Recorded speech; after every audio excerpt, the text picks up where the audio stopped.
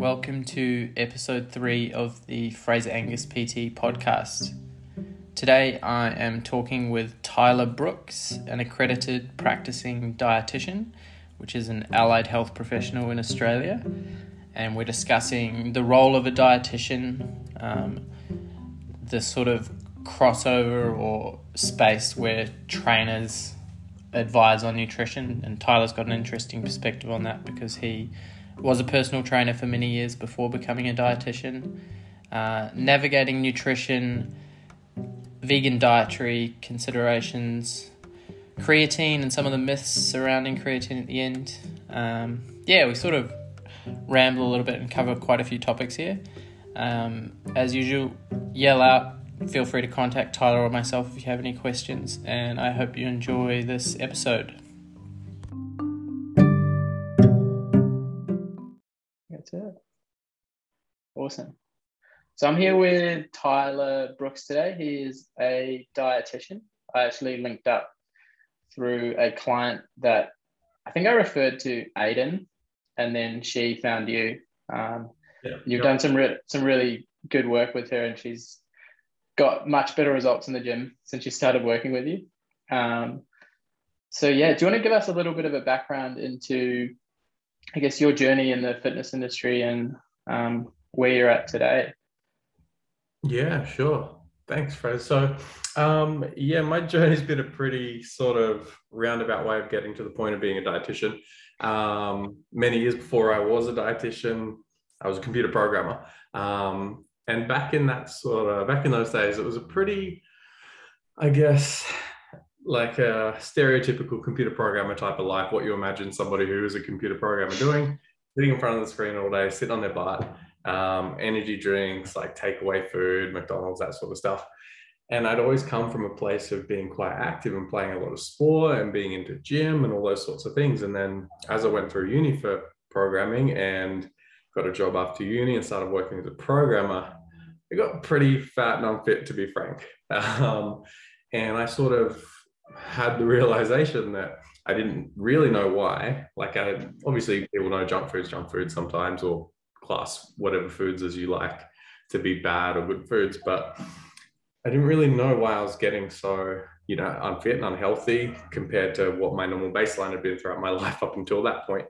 So I decided to kind of go down that pathway a little bit. So I quit my job as a computer programmer and went and started studying my Cert 3 and 4 in fitness. I got to the point after programming, I was just like, well, what else am I good at? Because I knew I wanted to be a programmer all the way through school, all growing up, my teenage years. I was like, yep, going to be a computer programmer. Love that, passionate about that. Did it for a few years and I was like, okay, maybe this isn't what I want to do. And I was like, shit, what else am I good at? I was like, I'm good at sports. Maybe I'll do PT. I was always interested in health and fitness and had that vested interest. So I pursued that.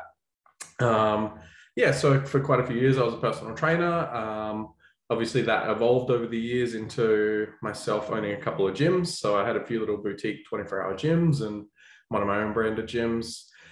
And then after probably 10 or 12 years in that sort of personal training, coaching type of role and owning those gyms, I did find that I wanted a bit more of a challenge. I wanted to, take the next step in terms of my education, and nutrition was still a piece of the puzzle that I'd been missing. We didn't really learn much about nutrition as PTs, some of the basics. There's kind of that big hole there that I didn't really understand, and I wanted to sort of address that. And I was very passionate about it. I'd done a lot of kind of self-experimentation with different types of diets and methods of eating and fasting and keto and this and that and all the supplements.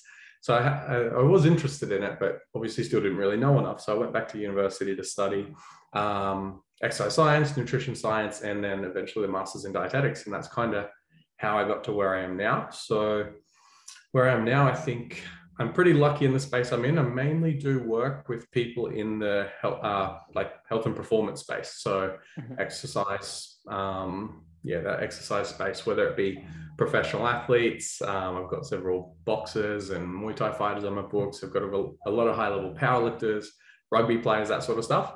But then also working with just sort of Gen Pop who do have that vested interest in their own health and fitness or their own performance.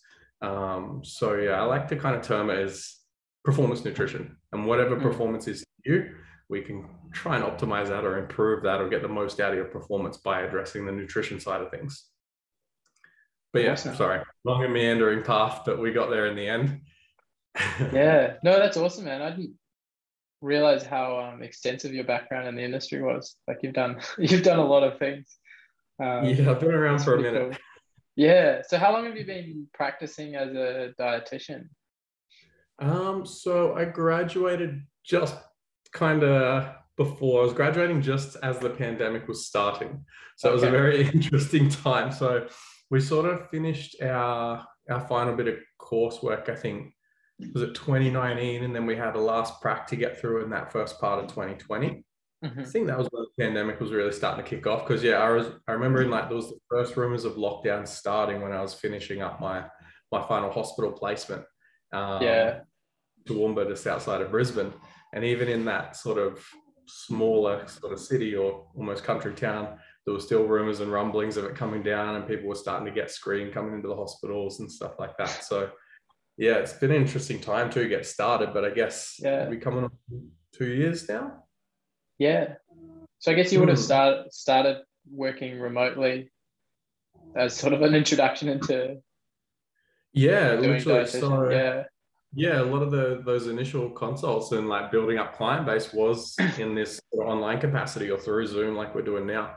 And I think that is definitely one of the positive things that's come out of the pandemic. Like people are so comfortable with telehealth now and doing an online consult. And realistically, we can offer pretty much the same service that you would get in person through something like this. And the pandemic, in a very positive sense, has definitely facilitated like the ease of use and people's understanding and acceptance of telehealth and online support, which is great because it allows us to reach, exponentially more people than we can face to face. So that part of it's awesome.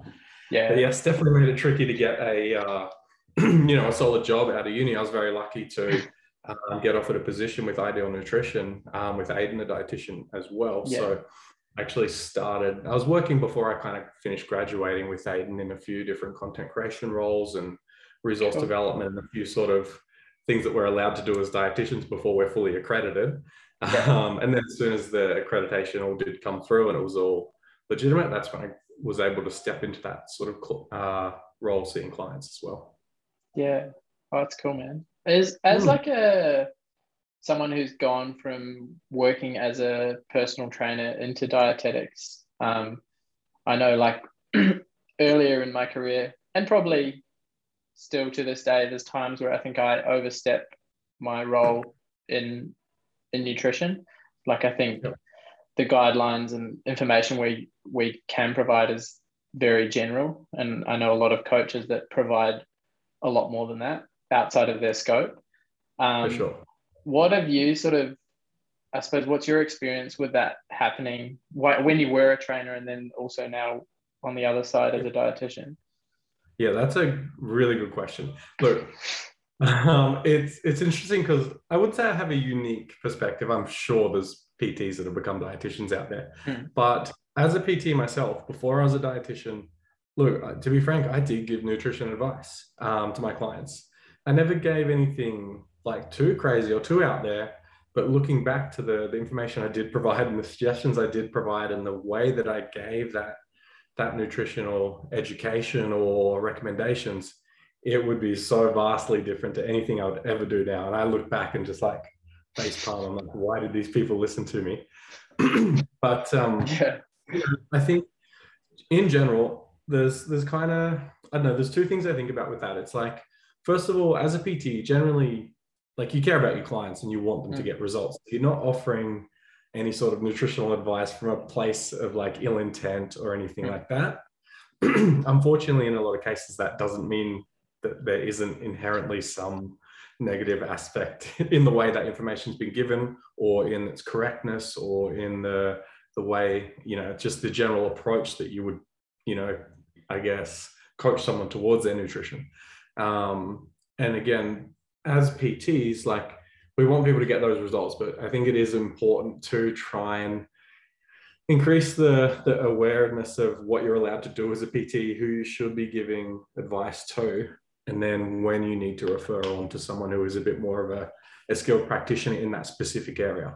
Yeah. I think it needs to be a good balance of stay in your lane versus, trying to give the clients what they want. If they ask you about nutrition and it's just general stuff and you're a PT who's, sort of educated in that area to some degree, it's like, cool. It's probably not that much harm in helping somebody a little bit with their diet. Mm-hmm. But when it comes to any sort of, especially any sort of medical condition or any sort of disordered eating patterns or any sort of special dietary requirements or, allergies or intolerances and all these sorts of things, that's where it crosses the line a little bit of like helpful advice versus potentially detrimental. Yeah. So yeah, I think obviously very different in the way that I do it now. And I do still see some like private coaching clients. I'm more in the dietitian role these days, but I love bundling like dietetic services plus coaching package or like, exercise programming in the one thing. And it's a cool, I guess, niche to have, but it has taken a long time to develop a good education in both of those sort of fields. Yeah. I don't know if that's kind of, where you're going down with that path, but Yeah. No, I understand that 100%. PTs aren't trying to do too much damage and it's generally never the intent, but sometimes it does happen. So Yes. yeah, I think having like yourself, having a practitioner that you can refer to for whatever other reasons is a useful sort of, I guess, relationship to have and a better way to serve your clients in a better manner. Just in the same way that I wouldn't, if I had a client I was seeing for nutrition and it's happened, they're like, what can I do for this injury? I'm like, hey, I'm not a physio, but I know a couple of really good physios. Here's their details. I would encourage you to go and see them for that. Like, it's a bit of that stay in your lane type thing. Yeah. 100%. I think for me personally, like, because I earlier on in my career when I did refer, I actually worked in like an integrated practice where they had dietitians as well. And I think I think what happens often in the industry is that like people are like, oh, they don't actually know what they're doing. Like there was a bit of a divide. It was like you sent a client to see a dietitian and they were like, that was a waste of time. And then you're like, oh, dietitians are useless. And I think that was actually sort of a bit of a belief that I had held up until Julie started working with you. And I'm like, oh, like obviously there's like going to be practitioners that are better suited to people. And I guess the way dietetics is done, well, varies a lot between people. I love that point. It's 100% true. Like at uni, for example, we learn fuck all about sports dietetics. We get given some like general recommendations of like, this should be a rough protein intake. 90 grams of carbohydrate per hour. If your exercise session is longer than 2 hours, lose power. Sorry, 1 second. No, you're right, mate. Go for it.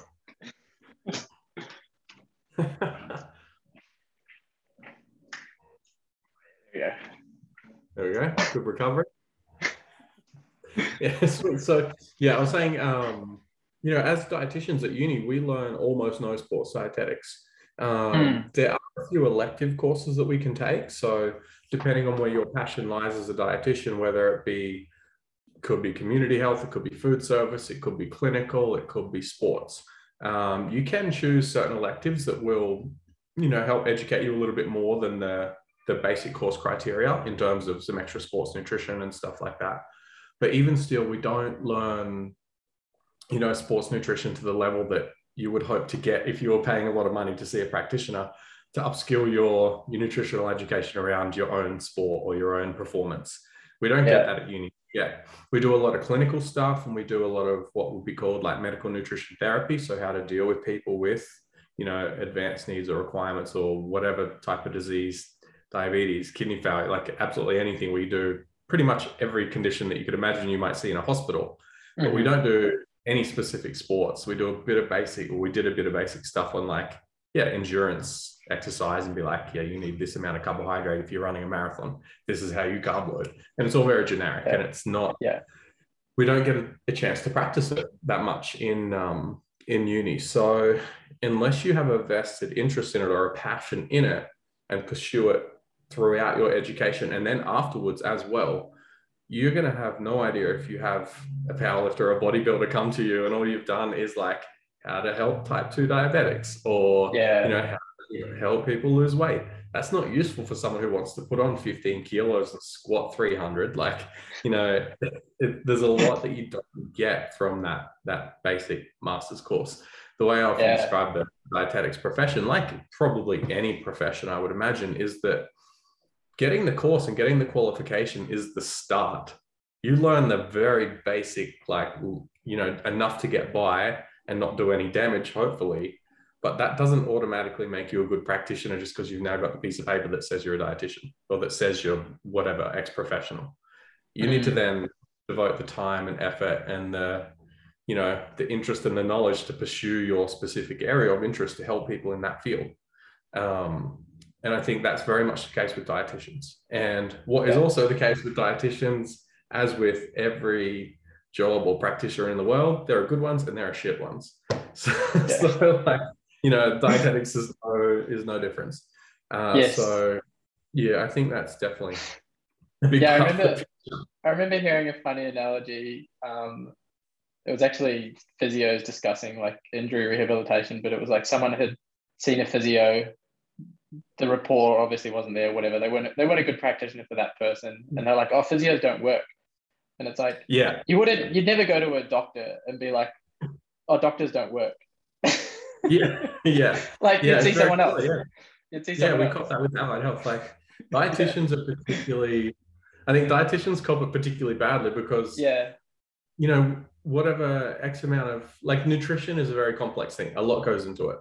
Your like social status, your upbringing, your goals, what you want to do with your physique or your performance or your weight. There's religion, like everything goes into what makes you form your diet and your nutritional choices and all that sort of stuff. And a lot of the times that behavior change and habit change is really difficult to do because it's something you might have had ingrained in you or that you've been doing for 10, 15, 20, 30, 50 years. And then all of a sudden you're like, I want to lose 10 kilos. And you're fighting against 40 years of habit and culture and whatever, social life, everything else. And it's like, that dietitian was shit. They didn't help me lose weight. Meanwhile, you're still going out having 20 beers on the weekend, still eating takeaway 4 times a week, or like there's not the compliance there that needs to be. And obviously it's our job to help work with those people. But at some point, there's only so much we can do. There is some onus on the person. It's like, it'd be like going to a PT and be like, I want to be able to get fit, run 10Ks and squat 100 kilos. And you go to the gym once or twice a week and skip 90% of your sessions. Like, is it his fault? Like, not really. Is it the dietitian's fault? If they gave you the tools and the education and they, worked with you and all this sort of stuff and you weren't compliant or you couldn't make it work with them, it's not necessarily that practitioner's fault all the time either. And because something like weight or, body image is such a sensitive thing, it is pretty easy to blame the dietitian if it doesn't work for you too. But like I said, there's also that balance of like, was the practitioner a good practitioner? So, go either way. Do you think, this is a little bit off topic, but that there's sort of that element in healthcare where like people want a quick fix. It's like you pay, pharmaceuticals is a good example. It's like, make the pain go away, give me the painkiller. Like people want a similar approach often when it comes to health and fitness. It's like, I'll pay the trainer, I'll be able to do this. It's like, it doesn't work like that. Like similarly, like, you always have to do the work. Definitely. Unfortunately, there's no way around it. And diet is 100% one of those ones people want the quick fix for.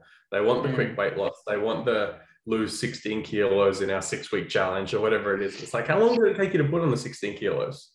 5 years, 6 years, 10 years, and you want to lose it in a month and a half? Like, it's probably going to take some time. It's like, how long did it take you to put the weight on? It's probably going to take you potentially just as long to get it off, or it doesn't have to, but like, point being, you didn't put it on overnight, don't expect to lose it overnight with weight loss. Like, and there's certain physiological realities that you would know as a PT as well. Like, you don't build muscle overnight. You don't come in squatting 40 kilos and then squat 150 a month later because you want to.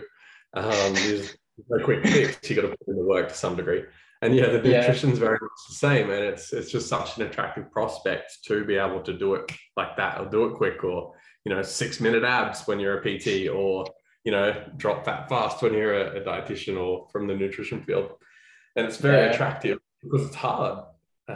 It's hard to do this. And like the education, like I said, is better now than it was 10 years ago, but where people's dietary education at, or awareness of nutrition and bogus supplements and all that sort of stuff, it's better, but it's still relatively bad. Like I still see a lot of clients on things like thermogenics and fat burners and all this trash that's just there to testosterone boosters and whatever else, just to take your money essentially and give you that quick fix and that that instant solution and gratification. But unfortunately it doesn't really work like that. So yeah, it's a great point. That fix it now mentality. Yeah. And I guess like from a consumer point of view, like navigating nutrition in the industry, like when you can Google X amount of things and you're going to get so many advertisements pop up and people trying to sell you like test booster or whatever magic pill. Like I guess it's just difficult to navigate a lot of the bullshit. Definitely. And that's again the value in having a skilled practitioner that can help you navigate that. That's what we're here for. Same sort of thing, with yourself, with like exercise selection or exercise programming. People have that goal of whatever, I want to bench 100, but you're maxing out and working till failure and cooking your packs every week, and you're not giving yourself time for growth and recovery, and you're not periodizing your programming properly. Like that can be hard to find or hard to understand without being taught it or being educated about it by a skilled practitioner, like a skilled trainer or a good coach or whatever it might be. In the same way that nutrition is, like, it's not intuitive knowledge. Like we all know how to eat, we all know how to move in the gym, we know how to sort of exercise, but it's different. That's a different level of understanding between having a specific goal, understanding how to get there properly. It's kind of, I think, almost like a prerequisite requirement to have a good sort of coach or a good dietitian or a good practitioner there to help you along the way. Because it's not something we're born understanding. Yeah. I'd like to touch on vegan dietary, I guess, considerations. And like, I'm not sure how many vegan clients I know you work with Julie, but what are some of the, I guess, common issues that arise with like vegan diets? Cool. So it's not like my specific niche. Like I'm looking at Ideal Nutrition where I'm working now. We've just had a really good dietitian start seeing clients for us, Leah, and she's a powerlifting vegan. She's a very skilled dietitian. So it's very much a niche. But as dietitians, it's definitely like a special patient population we do get educated on. And I do see quite a few of them in the space as well. Like I usually have a good handful of like vegans or vegetarians or, special dietary requirement type patients on my books as well. It's not an uncommon choice these days. So it's definitely a client I'm comfortable seeing by all means. But not exactly my niche. So if I ever do feel out of depth with something I can't answer or isn't working, it's one of those situations where I'm not, like, I won't hesitate to refer on to a specialist practitioner in that area. But in general, like some of the things that I would probably look out for in terms of like a vegan diet, and are we talking like a vegan diet for exercise performance here, I'm guessing?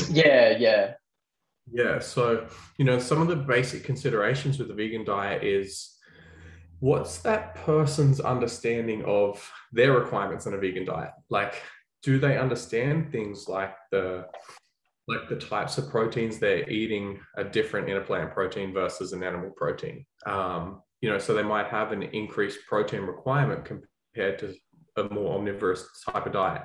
So say, for example, someone was looking to, maintain muscle mass while losing weight to make a weight class for a sport, or to just try and keep performance in the gym while they were dropping body fat. We would put them on a proportionately higher protein macro than we would an omnivorous diet, just because you're probably not going to get the same amount of protein out of the types of foods that you're going to eat as a vegan or the plant-based protein sources. And that protein is also typically not as bioavailable. It's not giving you as many essential amino acids, for example, or, there's those sort of considerations around total protein intake. And then there's the types of proteins. So in terms of amino acids, there aren't that many plant-based foods that have all of the essential amino acids in them. essential meaning that you can't get them from any way else than diet. So if you're missing out on, either a significant amount or completely missing out on certain essential amino acids, you are going to develop a deficiency. So it's like, okay, does this client have a good understanding of the types of different plant proteins they need to pair to ensure that they're going to reach a complete amino acid profile? So there's certain just basics, even in just protein intake, that need to be addressed. Then obviously there's some more advanced micronutrient considerations that go along with it. Whenever you're removing any food group in any diet, not just a vegan diet, but any special diet consideration, we think, okay, how are we going to replace that nutrient? So when we remove dairy, for example, it's like, okay, well, where are we getting that calcium from? When we remove things like red meat, things like iron become an issue. So I would also kind of usually be keeping an eye on iron, especially in vegans. Plants do contain iron, but plants also contain things that inhibit iron absorption.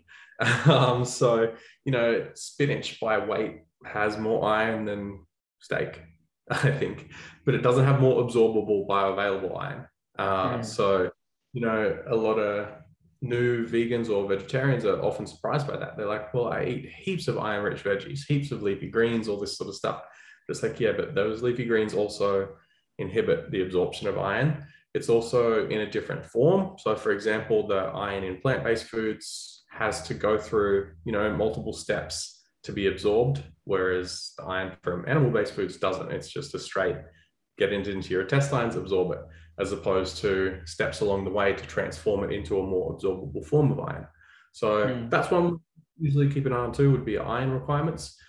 Often, probably not just in vegans, but in everybody, like vitamin D levels is something we kind of like to monitor and be careful of as well. So vitamin D levels are often going hand in hand with, various other low levels of micronutrients, often iron, B12, things like that. We do usually see low vitamin D. Vitamin D is a bit of an issue because if you're not getting it from sunlight, there are a few small sources in the diet you can get. So things like salmon, egg yolks, those sorts of foods will provide a little bit of vitamin D, but obviously they're removed in a vegan diet as well. So that's something we would look at. So there's, I guess those are a few of the basic ones we would look at. Protein, iron, vitamin D, a little bits and pieces like that. I'm just trying to think off the top of my head what else we would do. Probably then just screen for like total calories. Like sometimes it can be hard on a vegan diet to get enough calories and enough nutrition in, because the foods you're eating, like the plant-based foods you're eating, often are very low in calories. So lots of vegetables, fruits, everything like that, they're much less calorically dense than a lot of animal products are.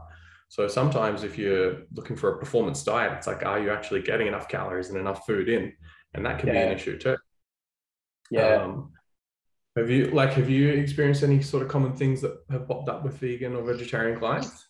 It would be when I started working with with Julie, the total calories, like I think she was having very low total calorie intake, which we worked on getting up, and then it got to a point with her nutrition where I was like, hey, this is beyond what I could help you with. Like I don't know what to do. But definitely the total calories was the main one. I'd be careful like overstepping my what I'm allowed to do, but like looking at iron, B12, like having fortified milks to make sure they're getting calcium. That's a good one too. So B12 is obviously one I didn't really go into there. I think B12 is one, like back in the day, it was like a huge like point of argument. These days, like I don't really meet many vegans these days that aren't aware of like B12's role and its necessity to be supplemented. Obviously, there is no real plant-based source of B12 in terms of the general diet. So it's like, okay, we do have to make sure you're supplementing this, and we do probably want to make sure you're getting it tested in bloods regularly. So that's definitely one that obviously needs addressing. That's like rule number one for any vegan. Start supplementing B12 because it's the only way you're going to go. But that's I guess probably on that note of like blood tests, it is something that I do recommend my vegan clients to get tested on that sort of semi-regular basis, just to monitor some things like those micronutrient levels. It's a hard one, and it's not just vegans. That kind of goes with everybody, but like you can't necessarily feel a suboptimal level of a micronutrient. Like if you've got vitamin D, it might just be your baseline to feel kind of crappy, but because that's your baseline, you don't realize that that's kind of crappy until you fix that deficiency, and you're like, man, I feel so much better.